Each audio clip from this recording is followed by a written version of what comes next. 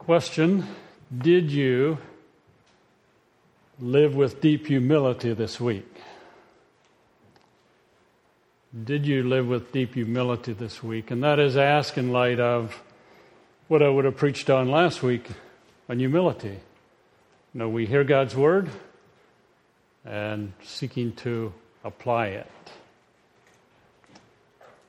The sermon this morning ties in with a focus, an emphasis we want to follow during 2019, as did last Sunday's sermon. As we're sensitive to the Lord through godly sorrow and repentance that leads to salvation and leaves no regrets, we'll love God more deeply, we'll love others more deeply, and desire to know Christ 24/7, and we'll desire to passionately walk in the Spirit. Humility and godly sorrow are like the heart and lungs of our walk with God. A lifestyle of humility and godly sorrow is foundational to holiness. No believer is exempt for the need of humility and godly sorrow. Let's pray together. Father, as we consider a portion of your word this morning, we want to understand so that we can live in our day-by-day living, in the job, in school, at home, shopping, just wherever we are in daily life, reflecting obedience to you, reflecting Christ at work in us. For it's in Christ's name I pray. Amen. In my years of serving as pastor, I've heard hundreds of people express a desire to change, to conquer a habit, to add to their faith, to be more Christ-like. Years later, many remain the same, in the same rut, but a little deeper in the rut. Their desires kind of faded away. Why? I've heard many pastors and individuals in local churches say, we're praying for revival, and they pray for revival for years. And I wonder, why doesn't revival ever come? If they're praying for it and passionately pursuing it. There may be a variety of reasons given in responding to that, but just a couple general thoughts. We may be slow to realize how we neglect love the Lord your God with all your heart, with all your soul, and with all your mind. Some people may be slow to realize how there's a neglect of loving your neighbor as yourself. There may be a slowness to realize how we neglect knowing, living with Christ as our life, day by day. There may be a slowness to practice godly sorrow and repentance. Stop and think about your own life. And you'll have to think and ponder, what in your life would you desire to be walking more closely to the Lord, more yielded to Him? And I'm not talking about what you would call a New Year's resolution. I'm just talking about day-by-day living, where God has kind of said, look at this area of life, or look at that area of life, as you seek to be yielded to me. And kind of follow that through what we discussed this morning from 2 Corinthians chapter 7.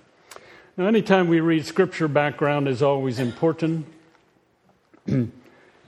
Paul ministered in the church in Corinth for some 18 months, according to Acts chapter 18. And then Paul, soon after that, probably several years later, would have written 1 Corinthians to confront some items that were taking place in the church in Corinth and to respond to some questions that they had. Apparently they were slow to respond, so Paul had made a painful visit to them, which is mentioned in 2 Corinthians 2:1 and 2 Corinthians 12 and verse 14. So he wrote 1 Corinthians. There was a painful visit. At some time after that visit, Paul, or one of his representatives, was openly insulted by the Corinthians by a spokesman of what would be called an anti-Pauline clique. They were against Paul. So Paul apparently, from what we can find, wrote a second letter that was very strong that we do not have today. But he wrote a second letter and confronted them very strongly. Sometime after that, Titus would have visited Corinth and came back to Paul and gave Paul a good report that the Corinthians were responding to that strong letter. And then Paul writes 2 Corinthians. And the purpose of 2 Corinthians overall seems to be to express his great delight of their response to his letter, to also exhort the Corinthians to complete their promise for the collection of the saints at Jerusalem. They had made a promise, they're going to send some money to the saints at Jerusalem, and to exhort them to do that, and then also to encourage them to prepare for the visit that he was going to make to them by engaging in self-examination and self-judgment. The book kind of falls into the category of chapters 1 through 7, where Paul explains his conduct, his apostolic ministry. In chapters 8 and 9, talks about the collection for the saints at Jerusalem. And in chapters 10 through 13, Paul discussing the vindication of his apostolic ministry. He defended himself, and he says, I am who I claim to be, and so on. The passage we want to consider appears in the first section of 2 Corinthians, where Paul is explaining his conduct and his ministry as an apostle. And I want you to understand that 2 Corinthians 7 appears in the context of Paul sharing his heart with the Corinthians, his love for them, his concern for them. And relations are central in both 1st and 2 Corinthians. We find in 2 Corinthians 7, 2 through 4, Paul expresses his desire as it relates to the Corinthians. Verses 5 through 7, we find Paul mentions encouragement. He was encouraged by their responsiveness. In verses 8 through 13a, we find Paul contrasts godly sorrow with worldly sorrow. And then in verses 13b through 16, Paul expresses confidence in them that they're going to be responsive. As we look at a portion of this, I want you to understand that what Paul writes is in the context of the freedom to repent, to have godly sorrow due to acceptance in Christ. Now go to 1 Corinthians chapter 1 for just a moment. Again, a context of Paul writing to believers who are in Christ. And in 1 Corinthians chapter 1 and verse 2, he says, to the church of God in Corinth, to those sanctified in Christ Jesus, called to be holy, together with all those everywhere who call on the name of our Lord Jesus Christ, their Lord and ours. And notice he says, the church of God in Corinth, those sanctified in Christ Jesus. And the idea of the word there is they're called out, they're set apart. They're holy. Look also at 1 Corinthians chapter 1 and verse 30. It is because of him that you are in Christ Jesus, who has become for us wisdom from God, that is our righteousness, holiness, and redemption. Go over to chapter 6 of 1 Corinthians. And he says in verse 11, and that is what some of you were, and he had just listed thieves, homosexual offenders, slanders, and so on. But that is what some of you were, but you were washed, you were sanctified, you were justified in the name of the Lord Jesus Christ and by the Spirit of our God. Then over to 2 Corinthians chapter 1. 2 Corinthians chapter 1 and verse 1, in the middle of the verse, to the church of God in Corinth, together with all the saints throughout Achaia. Church of God in Corinth, together with the saints, treating the Corinthians as well as others as saints. Look at chapter 1 also. and verse 21. Now it is God who makes both us and you stand firm in Christ. He anointed us, set his seal of ownership on us, and put his Spirit in our hearts as a deposit, guaranteeing what is to come. As Paul writes 2 Corinthians, he's writing to saints. He's writing to people who are called out, those who are in a relationship with God, in a relationship with him and he with them. And it is in that context that Paul talks about godly sorrow that leads to repentance. And when we think about godly sorrow and we think about repentance, we're not dealing with an angry God that is keeping score and writing checks against us. We're talking about a God who has redeemed and forgiven the Corinthians and us today. And in love he may convict. And he would desire godly sorrow and repentance, as he did for the Corinthians, as he did for David and others down through history. Again, we're dealing with a relationship of love, of acceptance, the freedom to go to God with godly sorrow and repentance. So let's read together, beginning with verse 8 of 2 Corinthians 7. 2 Corinthians 7 and verse 8. Even if I caused you sorrow by my letter, and that seems to be the letter that we don't have, I do not regret it, though I did regret it. I see that my letter hurt you, but only for a little while. Yet now I am happy, not because you were made sorry, but because your sorrow led you to repentance. For you became sorrowful as God intended, and so you were not harmed in any way by us. Godly sorrow brings repentance that leads to salvation and leaves no regret. But worldly sorrow brings death.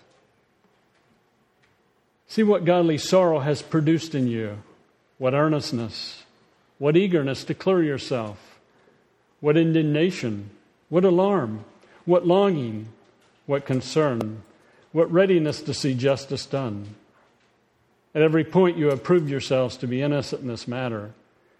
So even though I wrote to you, it was not on account of the one who did the wrong or of the injured party, but rather that before God you could see for yourselves how devoted to us you are. By all this we are encouraged. We don't know all the particulars of what happened, what the offense was, all the particulars of the need for godly sorrow. That led to repentance, but it was taking place in the context of the passage. And godly sorrow and repentance is not unique to 2 Corinthians 7. You go back in the Old Testament, you'll find that repeated over and over again, the prophets called Israel to godly sorrow and repentance. Christ called the 7 churches in, or 5 of the 7 churches in Revelation 2 to godly sorrow and to repentance. But in light of the context, what is godly sorrow? Godly sorrow involves grief that one offended God and others. So as Paul would have addressed in the letter we don't have, the church in Corinth, he would have desired a sorrow that would see that God was the one who was offended, as well as others. Godly sorrow also recognizes that God is involved. The offense is seen as against God. First and foremost against God, and then our walk with God influences others, and then it would be also against others. Godly sorrow, there's not a focus on self. God is central. There's no excuse. If you recall King Saul, when he was confronted by Samuel, where he's not wiping out the Amalekites, he had an excuse. He blamed the people. When David was confronted by Nathan after his deal with Bathsheba, he had no excuse. Godly sorrow It's not a focus in self. God is central, and there is no excuse. Godly sorrow addresses sin, both outside and inside, actions, words, thinking, beliefs, motives, and desires. A sorrow that does not address the inside is like pulling the top off of a weed. I've done that hundreds of times in my years in gardening. Go out in the garden, you're going to pull weeds, and you pull it, and you think, oh, well, that came up easy. All you got is the top. What happens? The weed grows again, and the root system becomes more firmly established. Godly sorrow deals with not only the action or the words, but the root system of beliefs, motives, and thinking. Godly sorrow is seen as God sees it. Godly sorrow, there's a total, complete willingness to accept the consequences, whatever they may be.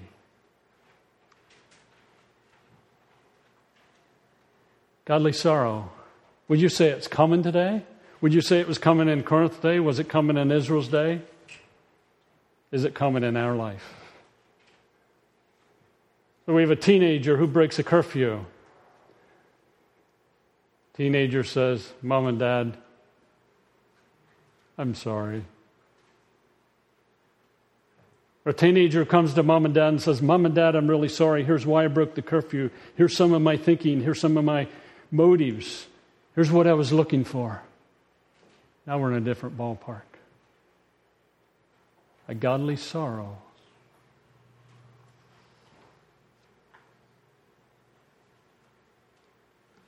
That leads to repentance. What is repentance? Repentance is seeing action, beliefs, desires from God's perspective, not your own. As Paul addressed the Corinthians in the letter that we want to have, apparently he was pretty strong in addressing them, pointing out how they had sinned, how this movement against him was not good. And there was godly sorrow that resulted in repentance. Seeing action, again, from God's point of view. Repentance involves actions, words, deeds, the motives, the desires. As the Corinthians would have expressed repentance, they would have saw that their thinking in resisting Paul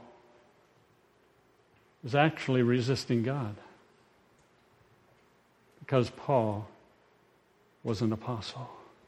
The idea of repentance is to undergo a change in the frame of one's mind and feeling. To undergo a change in one's mind and feeling. You're going in one direction. The Corinthians were going in resisting Paul. The Spirit of God convicted. There was godly sorrow, and they made it about faith. We have to respond to Paul. He's an authority that God has set up. He's an apostle. We will yield to him. There's a change in one's mind, in one's practice. A reversal of the past, that is, you're going in a different direction. Again, repentance involves the root system and the outer action. I remember a number of times when I was a kid, we sometimes would get a rusty metal. And any time it came when we were to paint some metal bins, Dad would always say, clean the rust off. Totally, completely. Why, Dad? Because if you don't clean the rust off, you can paint over it, and the rust will show up very quickly again. Repentance is cleaning the rust before painting.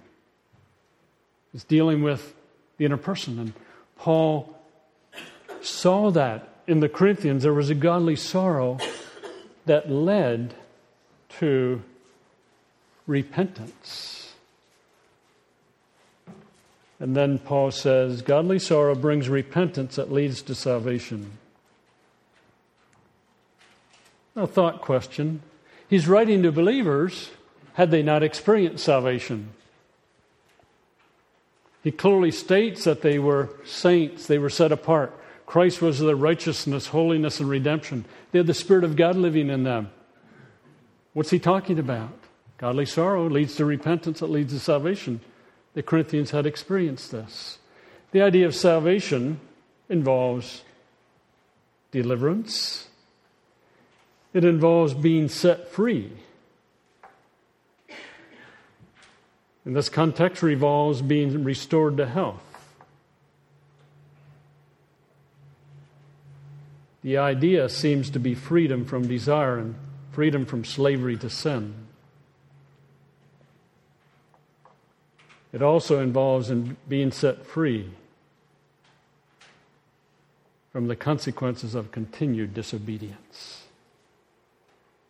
We're not talking about salvation where someone comes to Christ and there's forgiveness granted and they come into a relationship with God through Christ. We're talking about the salvation that comes from being delivered from a sin. In this case, the Corinthians, apparently resistance to Paul, were practicing. They're delivered from that. There's freedom. There's a change in their lifestyle and how they would have responded to Paul. Godly sorrow that leads to repentance, that leads to salvation. Salvation is a result of repentance. Repentance began with a godly sorrow. A godly sorrow that leads to repentance, that leads to salvation. How many times, whether it be the Corinthians or us today, do we battle with something over and over and over again? We think, Lord, will I ever get over this? Godly sorrow that leads to repentance seems to tie in with getting victory over something. Paul then says, it leads to salvation and leaves no regret. No regret ties in and means with nothing to be repented of. Nothing to be repented of. So the Corinthians, at the time Paul writes what we have 2 Corinthians today, they had nothing else to repent of in their relationship with Paul. They had repented. It was done. It was over.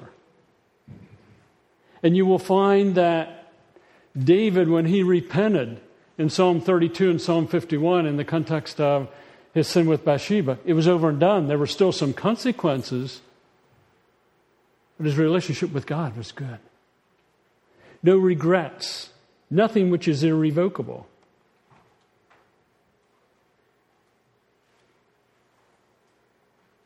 King Saul did not obey God, and he chose to blame the people.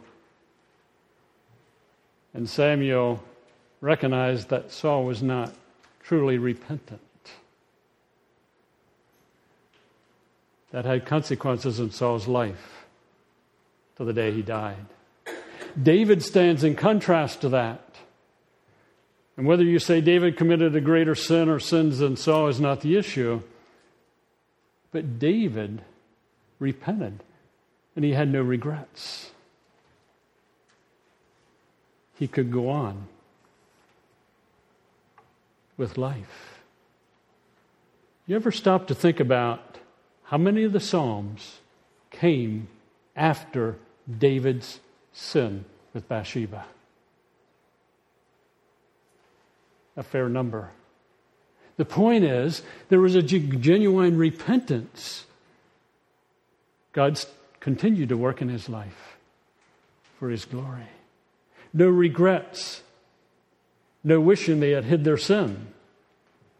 When there's genuine sorrow which leads to repentance, and that leads to salvation, there's no regret. There's no thinking, boy, I wish I would have hid my sin a little longer. I wish I wouldn't have owned up to it. Because no regrets also ties in with genuine freedom.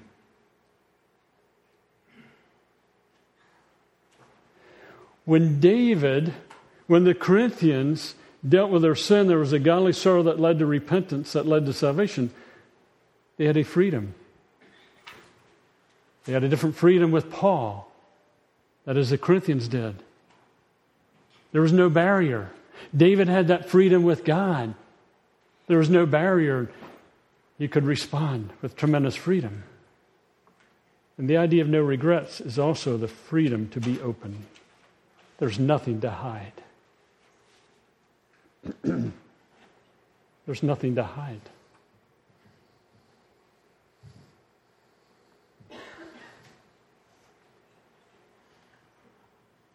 Yes, I sinned. Yes, I was wrong. But I acknowledged it. So there's a willingness to let others see you as you are.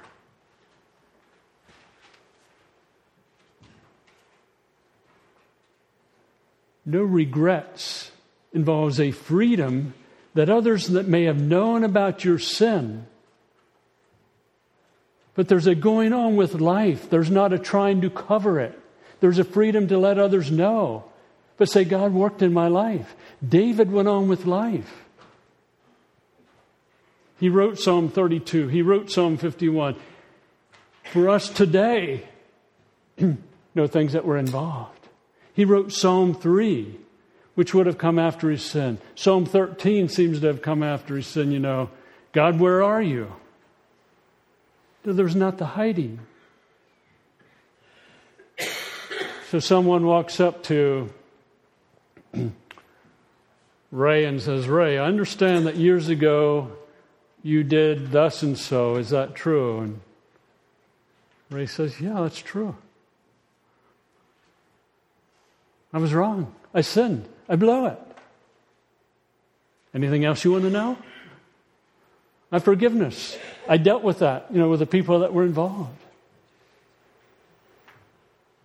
So you have a couple that's married and they're having marital difficulties and there's just a lot of friction. And it's not good for an extended period of time. And they get reconciled and get restored, and 10 years later, someone says, I heard something about you. I heard the two of you really got into some tough things in your relationship. And the couple says, yeah, that's true. We have nothing to hide. It happened. But we had godly sorrow. We repented. We experienced salvation. So that's fine. But God worked by His grace in our life. We confessed to Him. We confessed to one another. And we processed it with our kids. And we've gone on with life. We've learned from it. We hope others can learn from it. That's the idea of no regrets.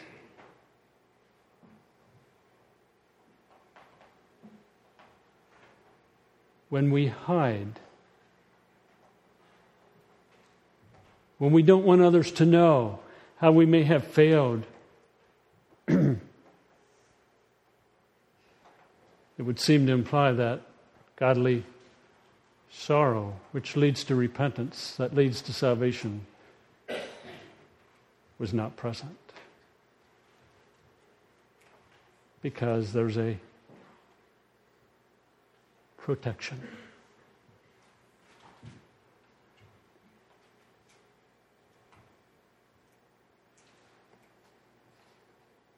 Why could David write the Psalms that he did after his sin? Because there was no regrets. You find in Scripture, God holds up the sins and failures of His children quite often. 1 Corinthians contains the church in Corinth having divisions, tolerating a man living in open immorality, apparently having some issues with the Lord's Supper. But yet, God was at work. There's not the hiding. There's an openness, a freedom.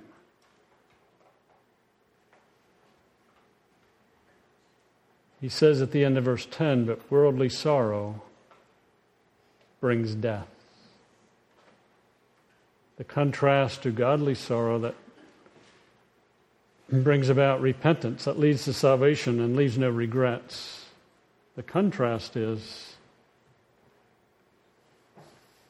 a worldly sorrow. And we're not going to discuss that this morning. But basically, it's the idea that there's no genuine sorrow from the inside out. And when it leads to death, the context doesn't seem to be tied in with physical death as much as it deeply influences relationships.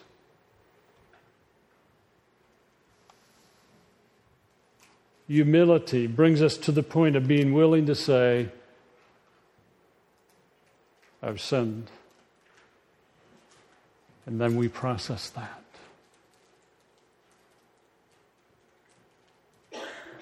And in light of things that happen throughout life, I think we need to practice a lifestyle of godly sorrow,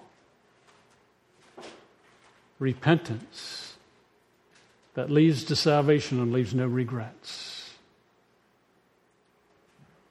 Remember when I first moved into the area, ran into them, I met them, we got talking over time and said, oh, we're praying for revival in our church. And 5 years later, we're praying for revival in our church. And years after that, we're praying revival in our church. And I thought, well, why don't you practice godly sorrow, repentance that leads to salvation and leaves no regrets? Practice it day by day. As a body of believers, as homes, as individuals, a lifestyle of that type of freedom. For me to go to Ruth Ann when I've been maybe a little short with her,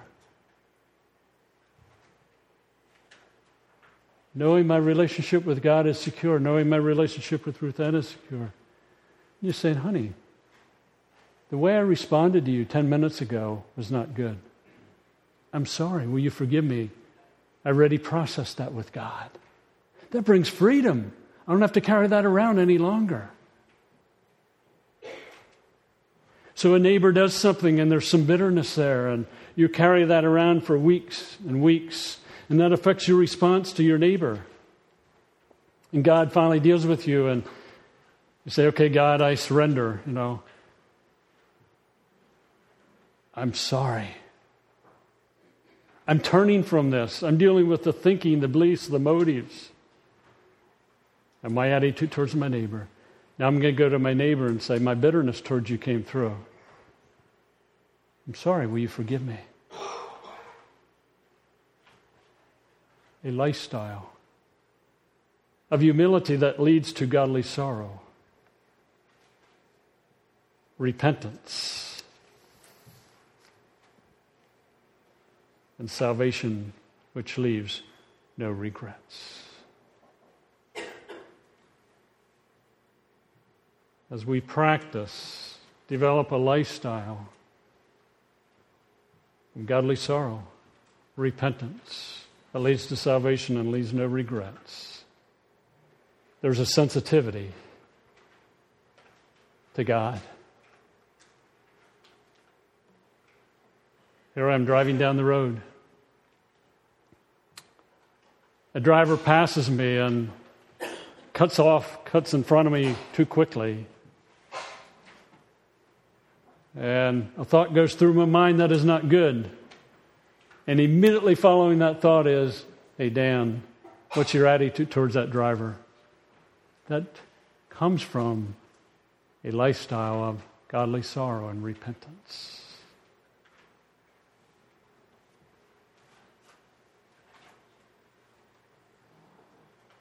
Mom calls about the same issue for the 5th time within a week. And I told her the first time how to respond and how to process it. And on the 5th time around, when she calls, she says, Dan, I want to talk to you about, and I think, oh yeah, here we go again. I already told her. And a second or two later, the Lord says, look, Dan, your attitude towards your mom is wrong. See, that comes from a lifestyle of godly sorrow, repentance. There's a sensitivity to the Spirit. As we seek to walk in godly sorrow, repentance that leads to salvation and leaves no regrets, we're often prone to think about, what we believe, and the why underlying our words and our actions. Why am I this way? Why did I respond so quickly? What's going on in my heart? And responding to that. And it also results in addressing sin on the level at which it took place. Whether it be one's mate, whether it be one's children, whether it be one's parents, or whether it be a neighbor, or whether it be another believer. I don't keep track of how often I go and correct things with other people. But I've done my fair share over the years. Because godly sorrow that leads to repentance addresses sin on the level at which it took place. If it involved one person, yes, deal with that one person. If it involved 3, yes, deal with it on that level. If it involved 10, deal with it on that level. And that's what Paul was encouraging the church in Corinth to do in 1 Corinthians chapter 5. Address it on that level. Simple question. Do you desire to pursue godly sorrow?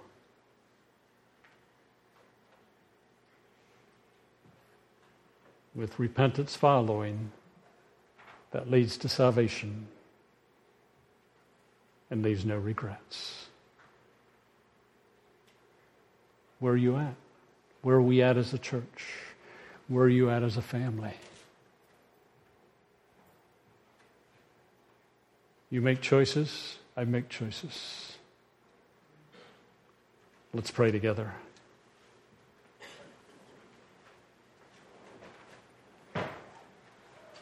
Father, it would be our desire as a body of believers to pursue humility along with godly sorrow that brings repentance, that leads to salvation and leaves no regrets in our lives. Not that it hasn't been present in the past, but some items we want to keep in focus as we live in 2019 for your glory. And Father, as we live humbly before you, as we practice godly sorrow and repentance, we know that our lives will reflect a growing Christ-likeness, which appeals to thirsty people, to people in our sphere of influence. We recognize we haven't arrived, but we're in process. And as you work in our lives, may we be sensitive to sharing with a neighbor, a family member, a co-worker, another student, of how you're working in our lives as they see how we live and respond. You give us opportunities to share the living water, Christ, the bread of life, Christ, the true vine, Christ, with others in our day-by-day living. We know your Spirit works in the lives of people. And there's a sensitivity. We want to walk through those doors and point people to Christ. Realizing that as we walk with you, there'll be a sensitivity. We love you. We desire to be faithful. And we know that you are at work in us, as Philippians 2 says. You've begun a good work in us. And you continue that work until the day of Christ. And we respond with a desire to work out our salvation with fear and trembling. For it's in Christ's name I pray. Amen.